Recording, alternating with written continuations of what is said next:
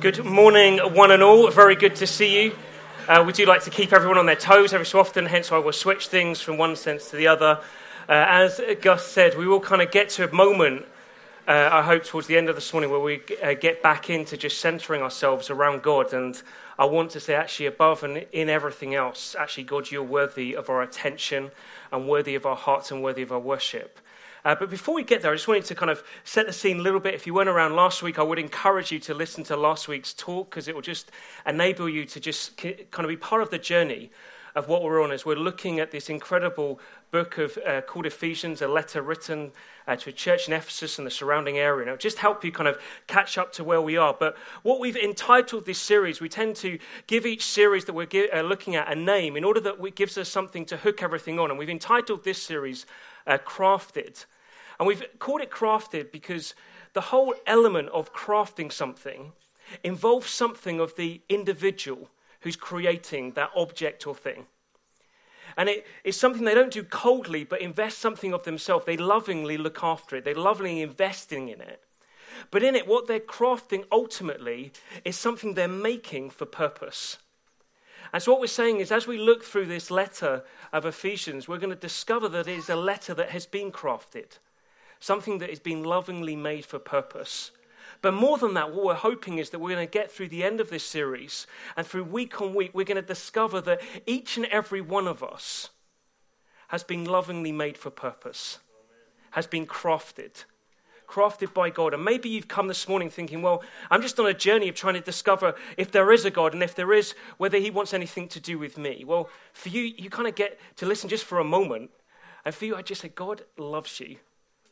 And God loves you so much that he wants to craft a life that you could not even imagine how good it could be. And for many of us in this room, we've known what it is, through centering our lives around Jesus' life, death, and resurrection, to be crafted by God. And as we look through this letter, it's going to cause us to keep growing in our understanding that we are those that are lovingly made for purpose. And whilst we do this journey, what we've done is we've prepared a resource that we're hoping isn't kind of a repeat of what's shared on a Sunday morning, but rather is something that can enable and strengthen us in our ongoing devotion as followers of Jesus, and that's a book called Comment Not a Commentary, and we gave these away last week. They're literally there not as fodder for the chairs, but hopefully stuff that we can take home, and actually for it to impact and shape how we then live our lives in whatever rhythm we want. It breaks down the whole of the book of Ephesians into 39 parts, using the message interpretation of the Bible as a way of kind of bringing access immediately to what's written. And in it, it then gives just a brief comment about what you've read, a picture to look at that kind of reveals something, and then some questions to think through. I promise you it can be worked at a rhythm that works best for you. I would encourage you not to race through it. It could be read in about 15, 20 minutes, but that's not the point. The point is you get a section that you can read in about 3 minutes, and then take as long as you want to then apply.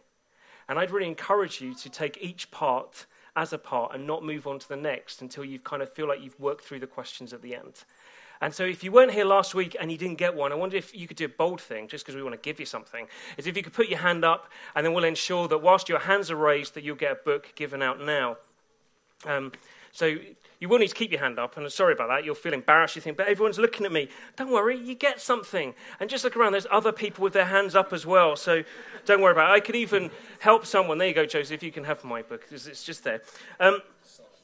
In it, there's a sense of, as we come then this morning, the danger is what happened last week is once you get given something is you now look at it. And you think, okay, I'm not going to bother listening anymore. I'm just going to look at this. That's not the point of this. What we say is, once you've got a book, stick it in your bag, stick it under your chair. Maybe if you feel even more tempted, stick it under your bottom. And then you'll refrain from looking at that. As what I want to do now is kind of pick up where we left off last week. If you're around last week, you'll know that Paul kind of starts this letter off with a reminder of who he is, but more than that, who we are. And gets us to understand something of our identity and our purpose. And it's from that place of having got us to understand, just literally in the opening comments of something of our identity and purpose, we now get to this moment. I'm going to read verses 3 to 14 in a moment. But in this point, what Paul does is he suddenly gets to this realization that actually in understanding who we are and what we're about, the only place it can lead us to, the only place it leads him to, is praise.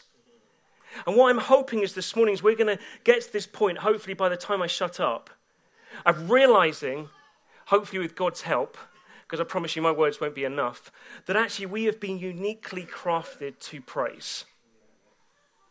And then my hope is at the end of me sharing what Paul has written, that's all I'm doing, I'm just standing on his shoulders saying, hey, look at what he says, is that we're able to get to this point of realizing that God, above anything else that we can give our time, attention, our sight, our looks, our thoughts to, is worthy of our praise more than anything else, however good it might be.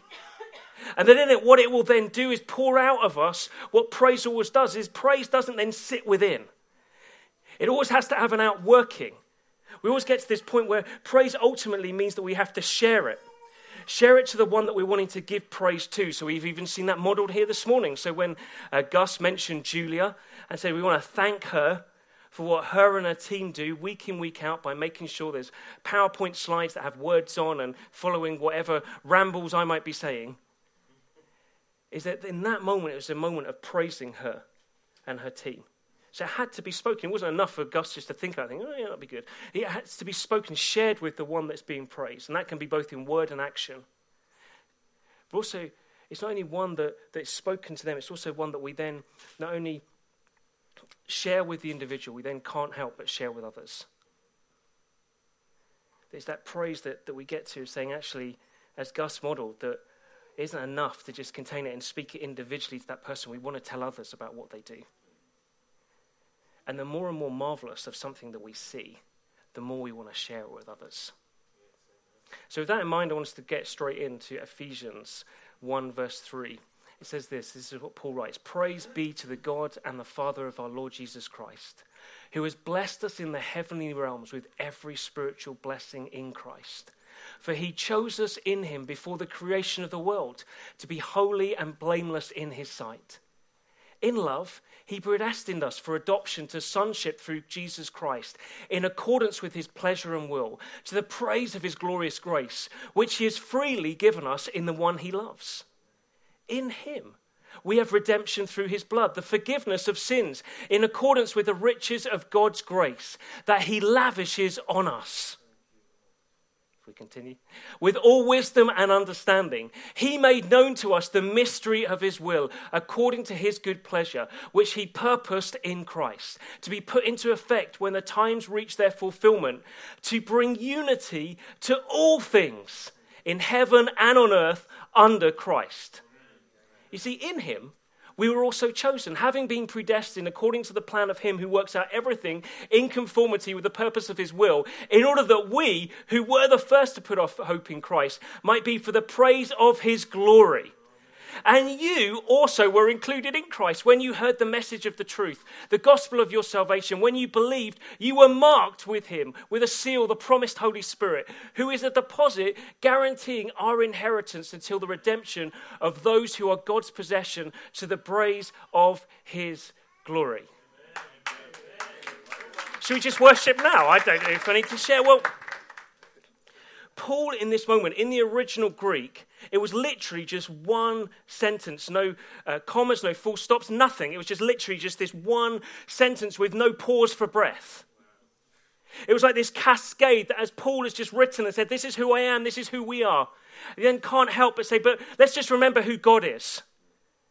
And this cascade comes out of him. He's saying, well, we have to praise God. Why? Because of everything that he's given us. And it's like commentators try to contemplate what it's like, and it becomes this moment like a snowball in a cartoon, where you see at the top of the hill and someone kind of roll it, and suddenly it gathers momentum as it goes down the hill, and it becomes bigger and bigger and bigger and bigger and bigger. So we get to the end and think, what, from that small beginning we've got to that?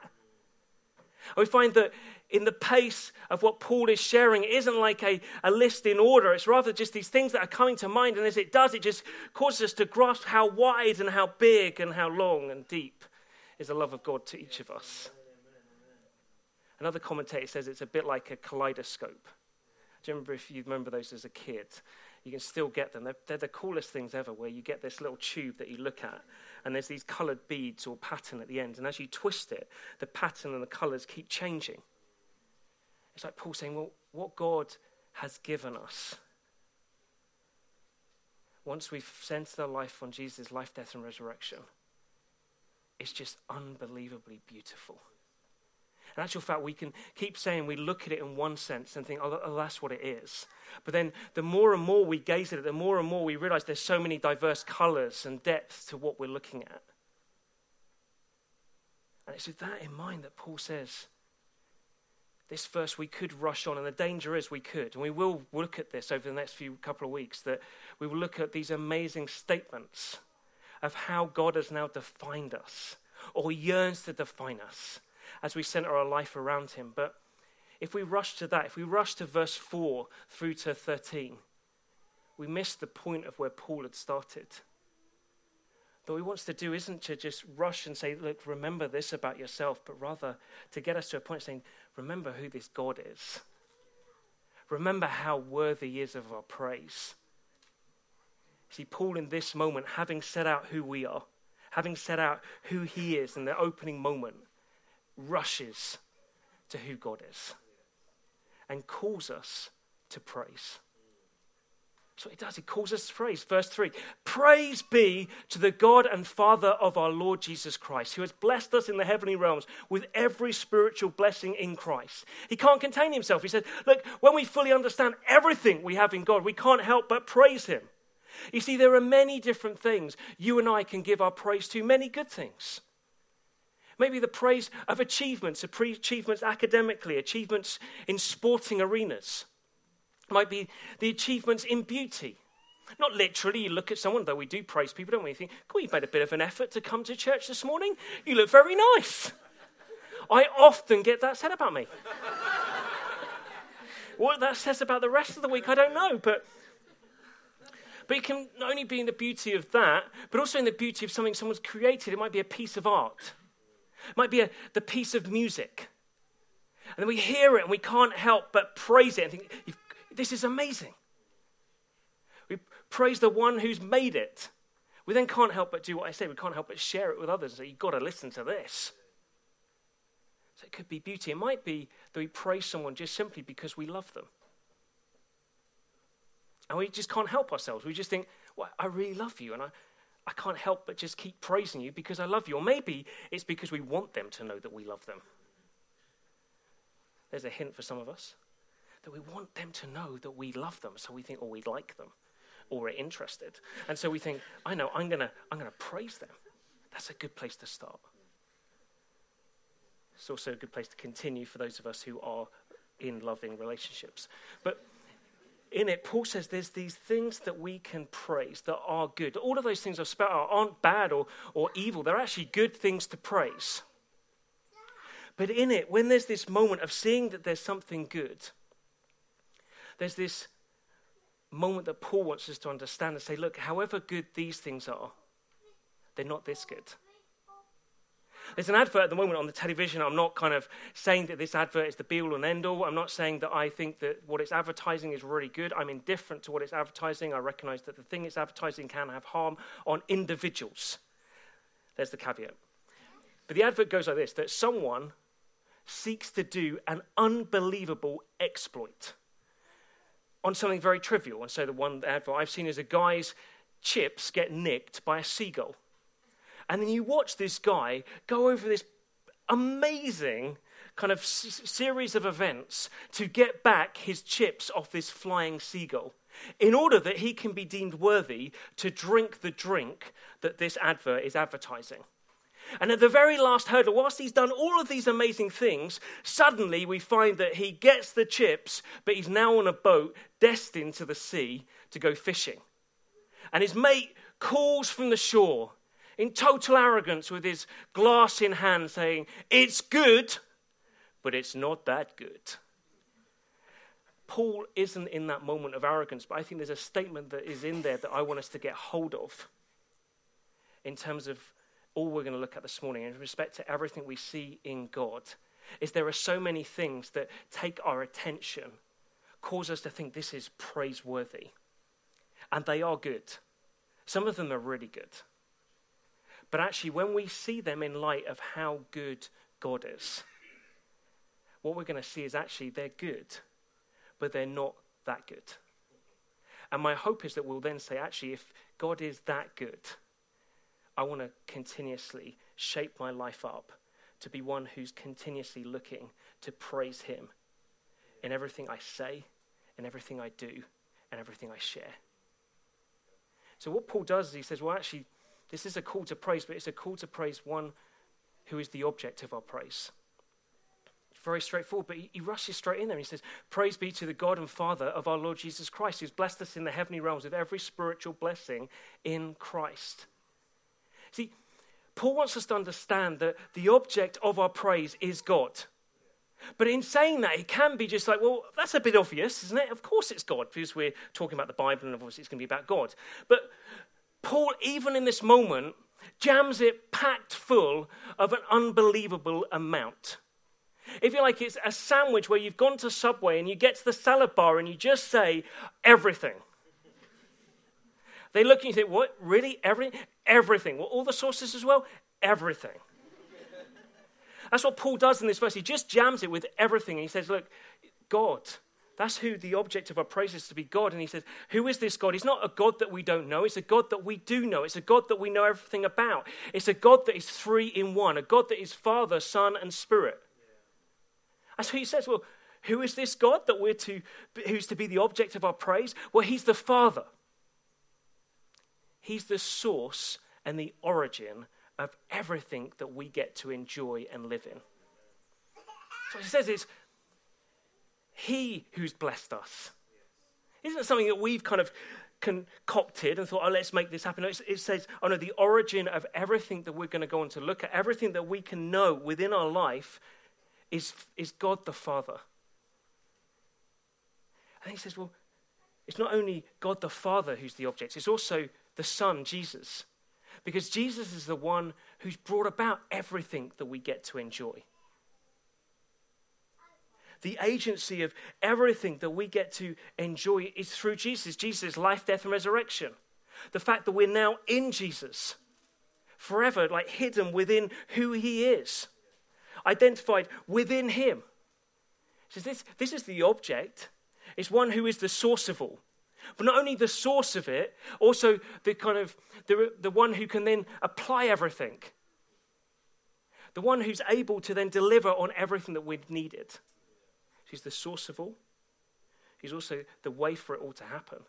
And he says, but he's not only the Father, Son, he's also the Spirit. He then uses this phrase, there's spiritual blessings. Now in that, we're going to unpack that in a moment. But part of what Paul is expressing here in saying it's spiritual blessings, saying it is of the Spirit. Everything you and I get to enjoy through centering our life on Jesus is marked, is encompassed by the Spirit, who is the one within the Godhead who's seeking to bring alive our experience of our knowledge and understanding of everything that Jesus has achieved for us, everything that was bought and orchestrated by the Father. Paul wants us to understand that when it comes to God, we're not talking to one who seems distant and abstract. We're actually talking to one who has a face, has a name, who is Father, Son, and Spirit, who is actively, out of love, working for our good. That's the object of our praise. That's the one who's seeking and yearning for us to know how good he is in order that we can know how good a life we can know. He's wanting our attention. Because as we give it, we suddenly realize everything we have in him. Because Paul wants us to understand that it's not only that we have this object of praise, it's also that out of that object of praise, who is God, Father, Son, and Spirit, that we have a reason to praise. That we have a reason to praise. That Paul says, we're those that have been blessed with every blessing. That's our reason for praise. He says, it isn't like a limit thing. It isn't like, oh yeah, we've got this kind of blessing. He says, no, we've been blessed in every way. This is all encompassing. This Godhead 3 in 1, Father, Son, and Spirit, has been working, as we were going to go on to see, throughout history, before time, before creation, out of love for our good. And in him working for our good, he's then caused us to then see that goodness through how he's blessed us. And in a moment, we're going to look at what that blessing looks like. So what we're going to find is that Paul talks about that blessing in terms of both the nature and content of it. But before you get there, there's a danger at this point, is it can just feel like words. It can just feel like, okay, you're kind of just adding a bit to what Paul's saying. And that isn't what I'm wanting to do this morning. I also don't want us to hear things that for some of us will feel very familiar. I think, all right, yeah, okay. See, there's moments where we have to stop and look at the wonder of what God has done for us. And as we stop and look at the wonder of what God has done for us, that we could never do for ourselves, it captures us. It captures us so much so that we suddenly realize how much he is worthy of our praise. I've got one room in one art gallery that I like above every other room in every other art gallery in this nation. And it's in Tate Modern, and it's the Rothko room. Now, for those of you who've been to Tate Modern, you're thinking, oh yeah, okay, I can think of that. For some of you, you're thinking, are you trying to just look a bit arty, Adrian? No, I'm just trying to be honest. There's one room in one gallery that I really like. It's called the Rothko room. Now, the thing with the Rothko room is this. Rothko's paintings in that room were originally designed to be wall murals in a restaurant cafe in the US. And they are enormous. They're taller than the floor to ceiling here. And they're incredibly long. And to fully appreciate the paintings, they've been hung in a way and lit in a way so that if you go into that part of the gallery, there's no natural light. There's only the light that's been allowed in that part of the gallery. And when you go into that room, what you find is it suddenly feels a bit dingy. Because you go from all the walls of Tate Modern are all brilliant white, and there's lights beyond lights beyond lights, and you're kind of blaring, and there's some pieces of art you think, that's amazing, some you think, what on earth? And you go through, and then you get to this one room, and you think, oh, this is a bit dingy. And what you find with any gallery is that you find there's two ways to view. One is that you go with the traffic, and you follow the route around, and then you get out the room. The other is there's these enormous benches that are just placed in the middle. There's no back to them. They're not that comfortable, but they are a place to sit. And in that moment, as you're in that gallery, or that part of as you're in that gallery, there becomes an invitation of how are you going to view the paintings in the room. And how you position yourself changes everything to how you view those paintings.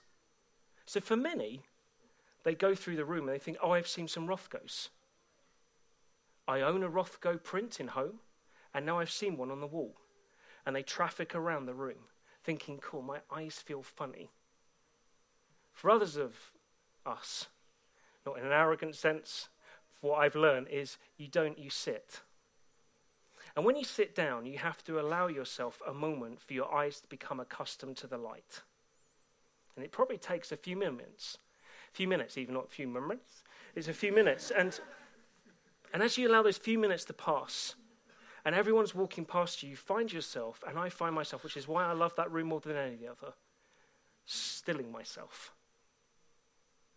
And as I still myself, I suddenly forget all the other people passing by. I suddenly forget the want to get to somewhere else. I just think I'm just here in this moment to look at these paintings. And then as my eyes adjust, I then can look at these huge canvases. And you can only take kind of one canvas at a time.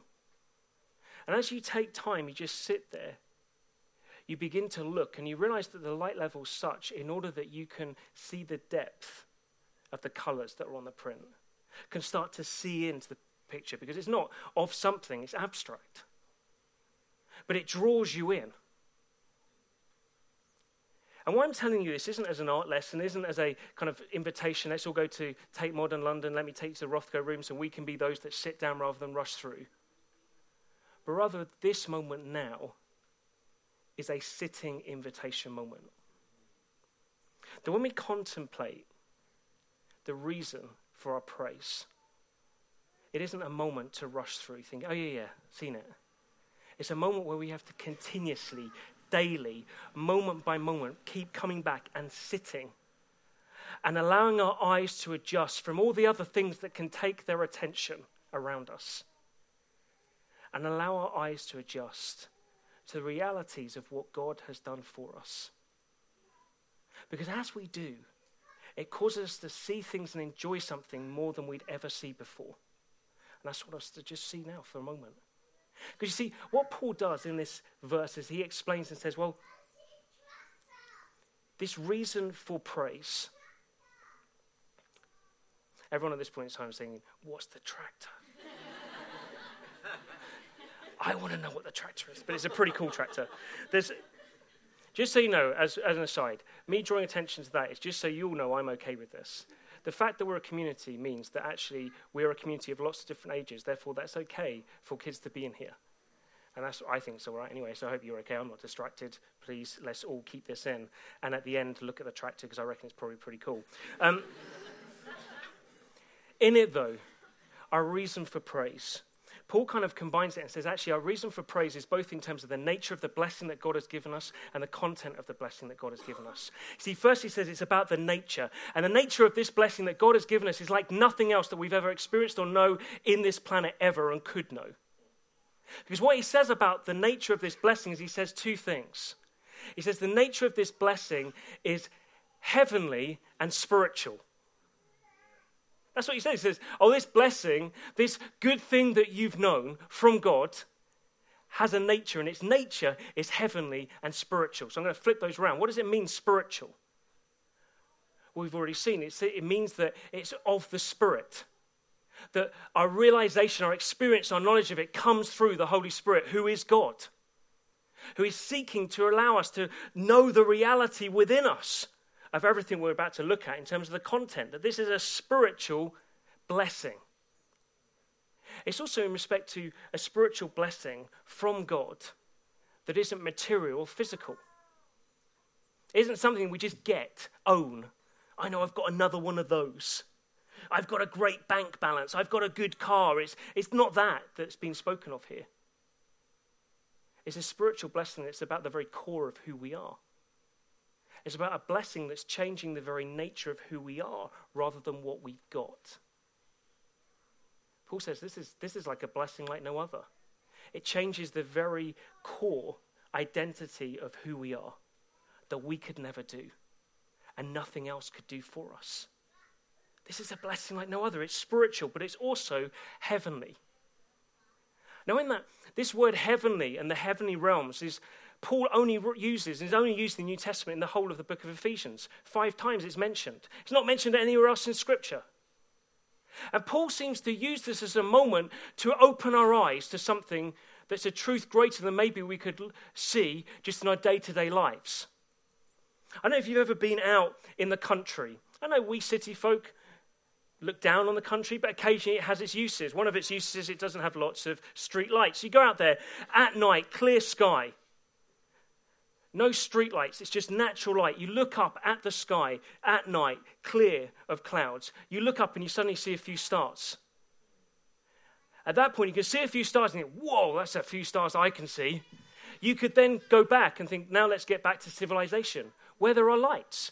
But no, if you stay for a moment, and in that moment, in the country with no other lighting, you see a few stars, you then stay and ponder for a moment, you suddenly realize the sky starts to sparkle because you realize the sky is littered with stars. And you suddenly realize in that moment, there is way more out there than you ever imagined. Paul wants us to have a moment like that when he's talking about the heavenly realms. Because he's wanting to do is like cause us to suddenly see that the reality we know here and now is part of something that is way bigger than we could realize.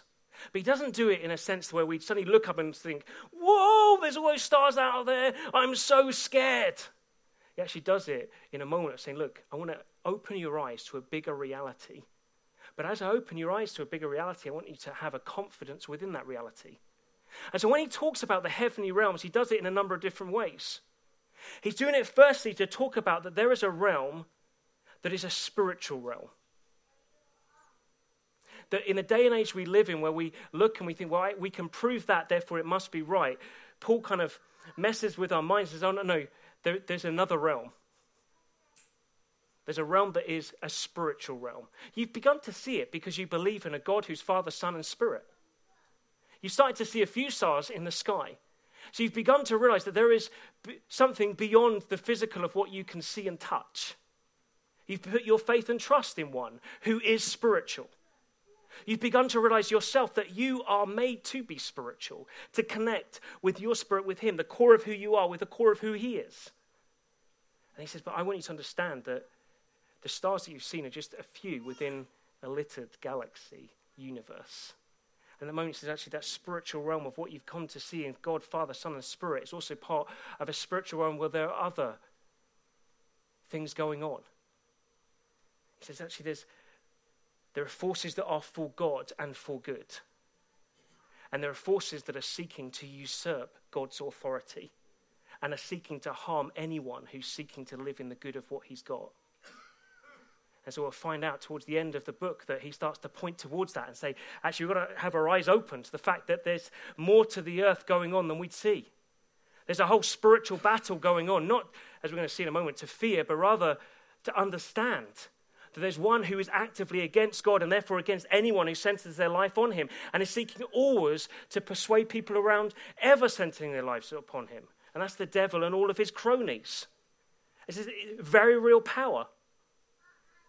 But the point is, if you then start to talk about that, it could then lead to fear and think, well, this is like a realm that I know nothing of. And suddenly there's some people against me who are spiritual powers. And we suddenly think, the only context I've got for that is horror films. Therefore, it's doom. Paul, understanding the 21st century, therefore kind of goes through this passage and details what these heavenly realms look like in order we can have confidence as we see something new. So by the end of this chapter, he's going to say, what we need to know about Jesus is he's been raised to the highest position in the heavenly realms, to have all authority over everything. Then we need to know by mid-chapter 2 that actually we now have also been raised with him into the highest place of authority. So we're placed with him. So that we're not to fear what we're about to see and what we come into contact with as our eyes are open, but our understanding, we're with the one who has authority over all of it. Then get to see, actually, and God's using us to reveal something to that realm of all these spiritual things going on. That he's using us to reveal his wisdom by chapter 3.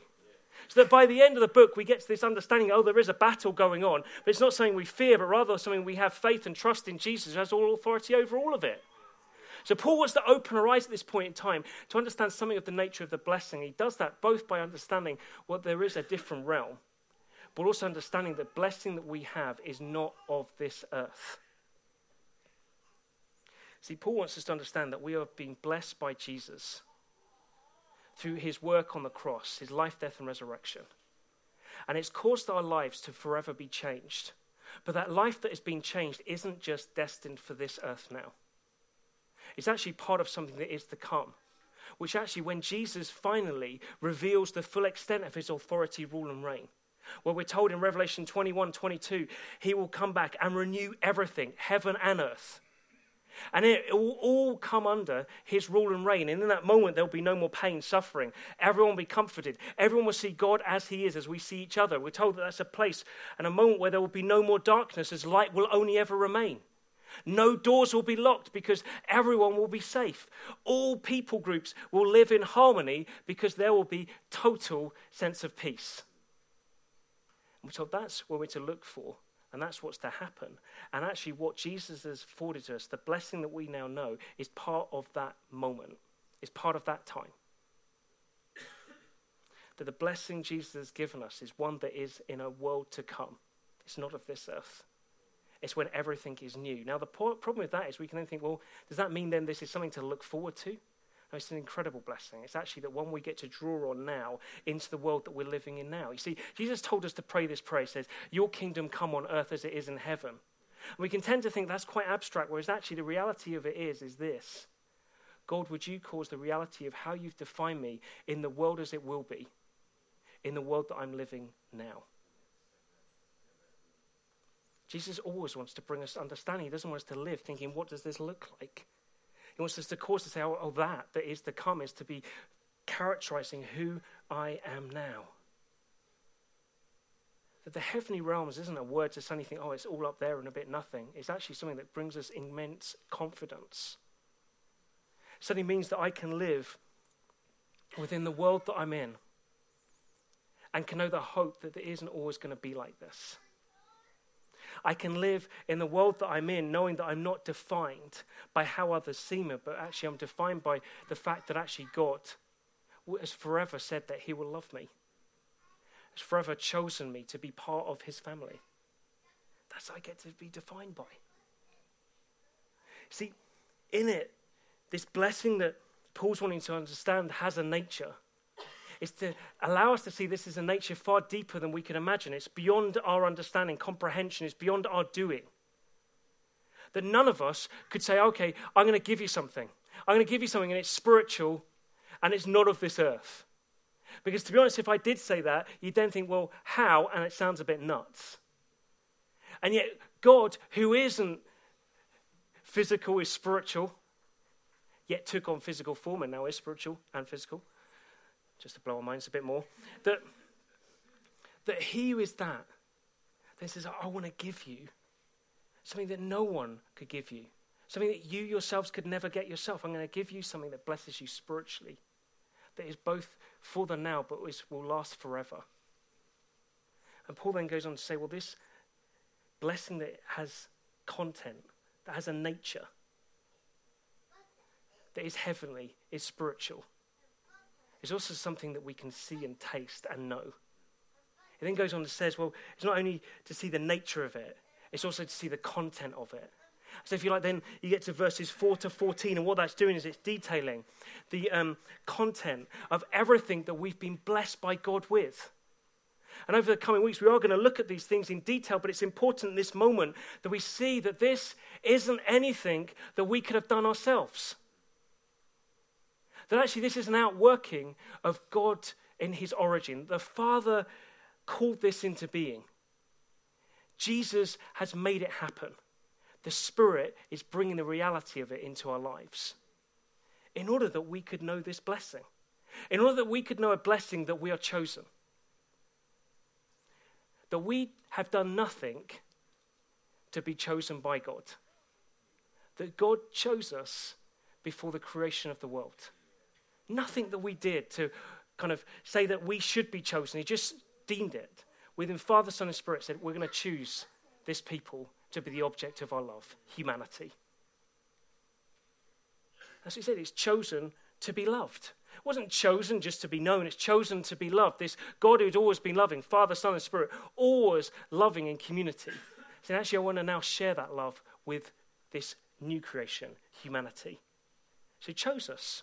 Chose you, chose me before the creation of the world to be those that would be loved by him. So we wouldn't ever live thinking, what do I need to do now to earn his love? We'd actually be able to look back and look forward and say, actually, God, you've said that you chose me before time to be loved by you. And that's what defines me now. I'm blessed. I'm one who's now chosen to be loved. We're then those that are predestined. Big words we'll get to look at more next week. Predestined, that God isn't reactive. It isn't that suddenly he found himself in this situation thinking, there's this humanity that I created and wanted them to live within the bounds of my love and goodness. And yet they suddenly decided, oh no, we don't want to live in the bounds of your love and goodness. We'll go and do it ourselves. And suddenly at that point think, oh no, what do? This is out of our control. We never saw this happen. We never saw this going to happen. We're told that God predestined, planned, that actually there would be a way back into his love, back into knowledge of community with him, back into his family. He's in control. He's not a reactive God. He's one who was planning you and I being chosen and had planned for our salvation before anything came into being. And at that point, these moments are when we sit and look at the picture and we think, but that blows my mind. I don't understand that. What about this? Well, some moments are there which allow us to think, I don't get this. This is beyond my thinking. It's stretching my brain. Because suddenly in those moments as our brain is stretched, we realize that God is bigger than we ever imagined and worthy of our praise. But he chose us, planned us in order that we'd be adopted. That we'd be those that be part of this eternal family, Father, Son, and Spirit, continuously. That we'd be those that God has said, actually, I don't want you to stand on the edges. I want you drawn in and defined by this loving relationship and family. See, these moments we can think, well, how does this work? Well, we'll look at this a bit more. I'm going to steal illustrations from Gus next week, but there's this moment I've been thinking this through. What helps me understand is something of the privilege I've had of just having my own kids. And different ones of us be on different journeys in respect to this. But I know with my kids is this. I am an incredibly poor photocopy of what God had ordained and destined for fatherhood to look like. I can promise you that. Who he is as a father is way better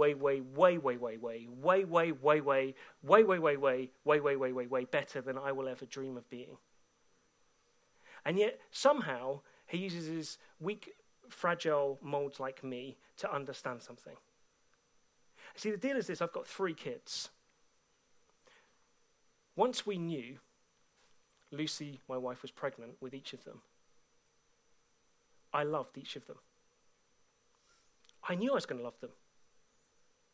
They were part of us. I loved them. That was the point of them coming to being.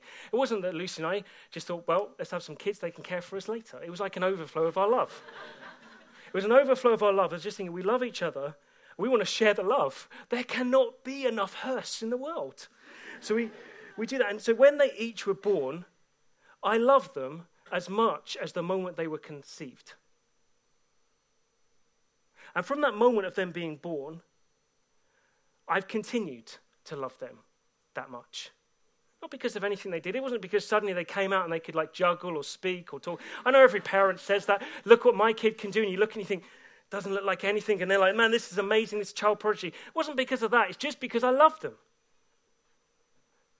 I knew I loved them. And there was nothing they were going to ever do to make me not love them. I just loved them. There are moments where suddenly they do things and you think, why on earth have you done that? But it doesn't change the baseline that I do love them. And the reality is this, that each of them I will always love. Each of them I want really good things for. But they each have the freedom to choose not to live under the understanding of my love and my want for good things for them.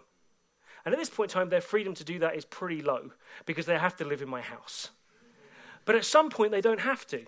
Different ones of them will be looking with hope at that point. But at some point, I've told them, maximum 18, they will need to look to go somewhere else. They can live longer if they want to in our house. But I think it'd be good by 18 to be looking somewhere else. In that moment, as they go to define themselves, it could be that any single one of them could just say, I don't want anything to do with you anymore.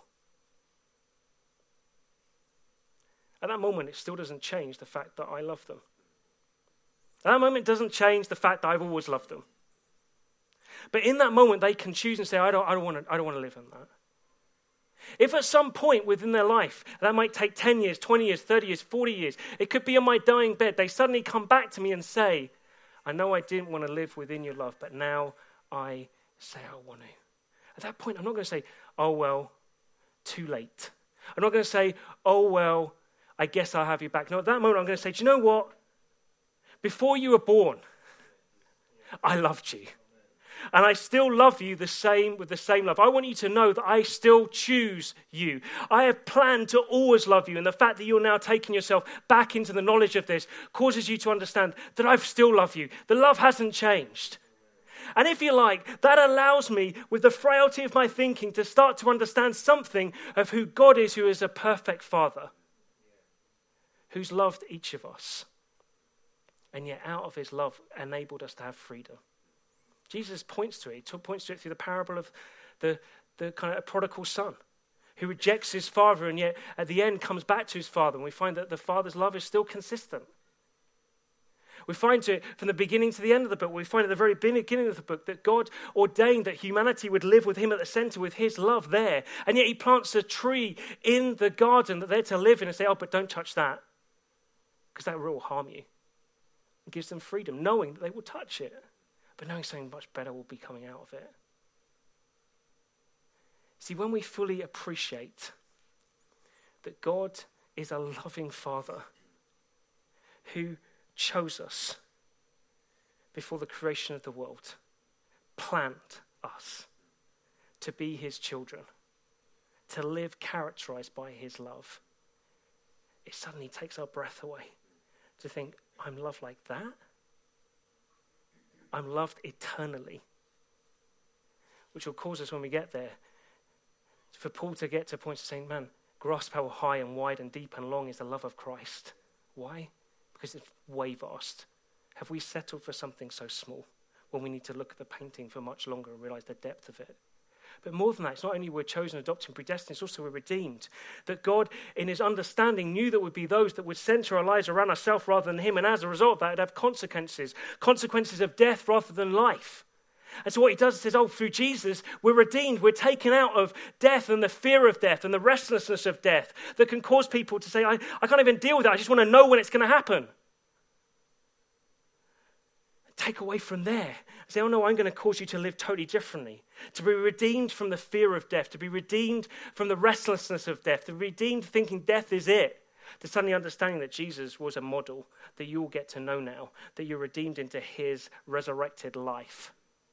So death isn't something to fear. Death isn't something to be restless about. It's rather that you can rest in the knowledge that you now live in a life that is both to be enjoyed now, but is part of something that is to come. That will be forever. That we get to live forgiven. That we get to know that there is nothing that God doesn't say it's okay. That we get to live knowing that we are eternally, forever accepted by him. We get to know that we're not only eternally accepted by him, we get to live free of shame and guilt. It isn't we get to live with a badge saying forgiven, and yet inwardly we punish ourselves or whip ourselves saying, oh, but if you only knew. No, it's so we live completely guilt-free. Because one day we will live completely guilt-free.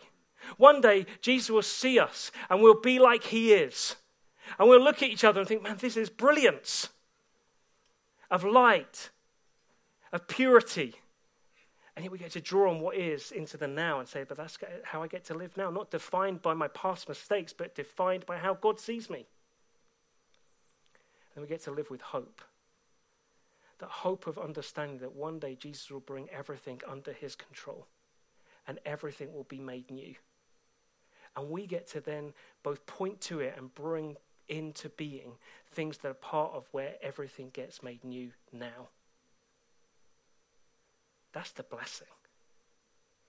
That's the blessing that Paul wants us to get hold of, that we have been blessed in the heavenly realms with every spiritual blessing that has changed who we are forever.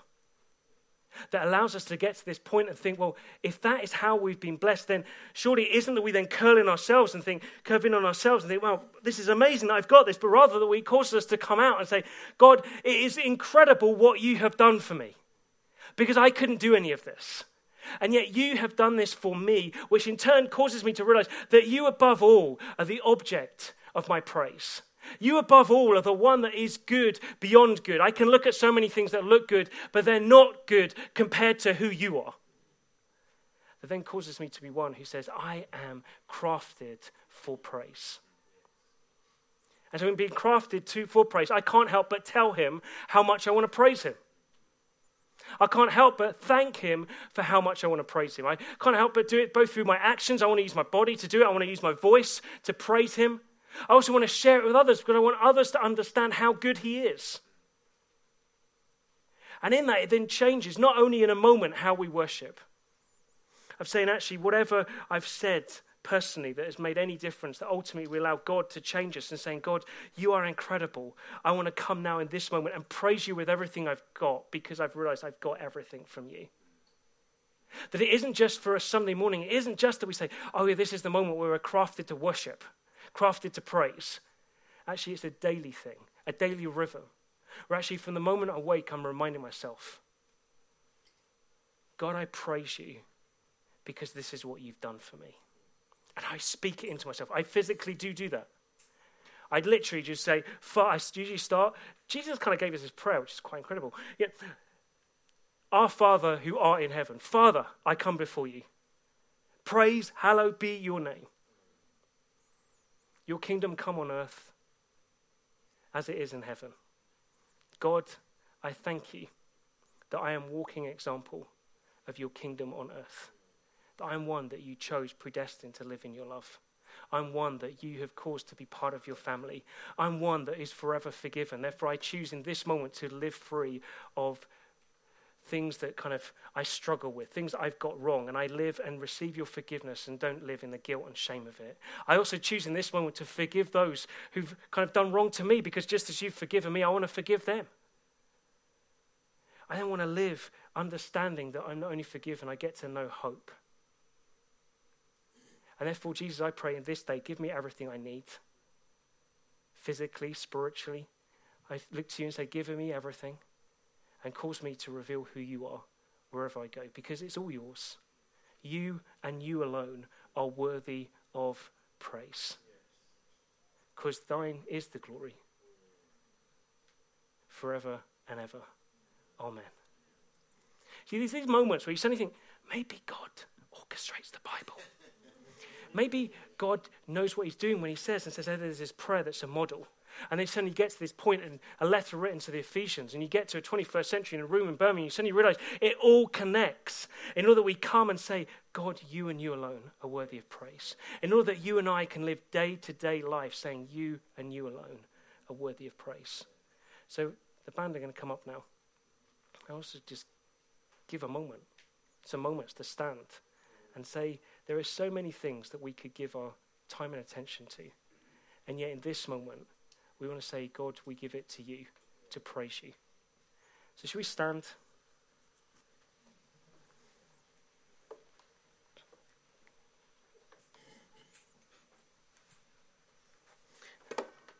Just where we are, I just encourage, let's just close our eyes.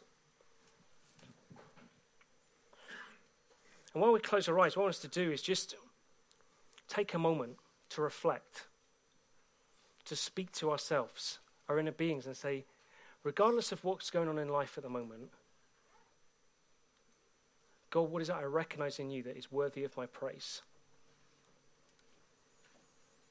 And in that, as we do that, it's then saying, God, out of this place, I'm now going to use this moment to tell you and show you how I want to praise you.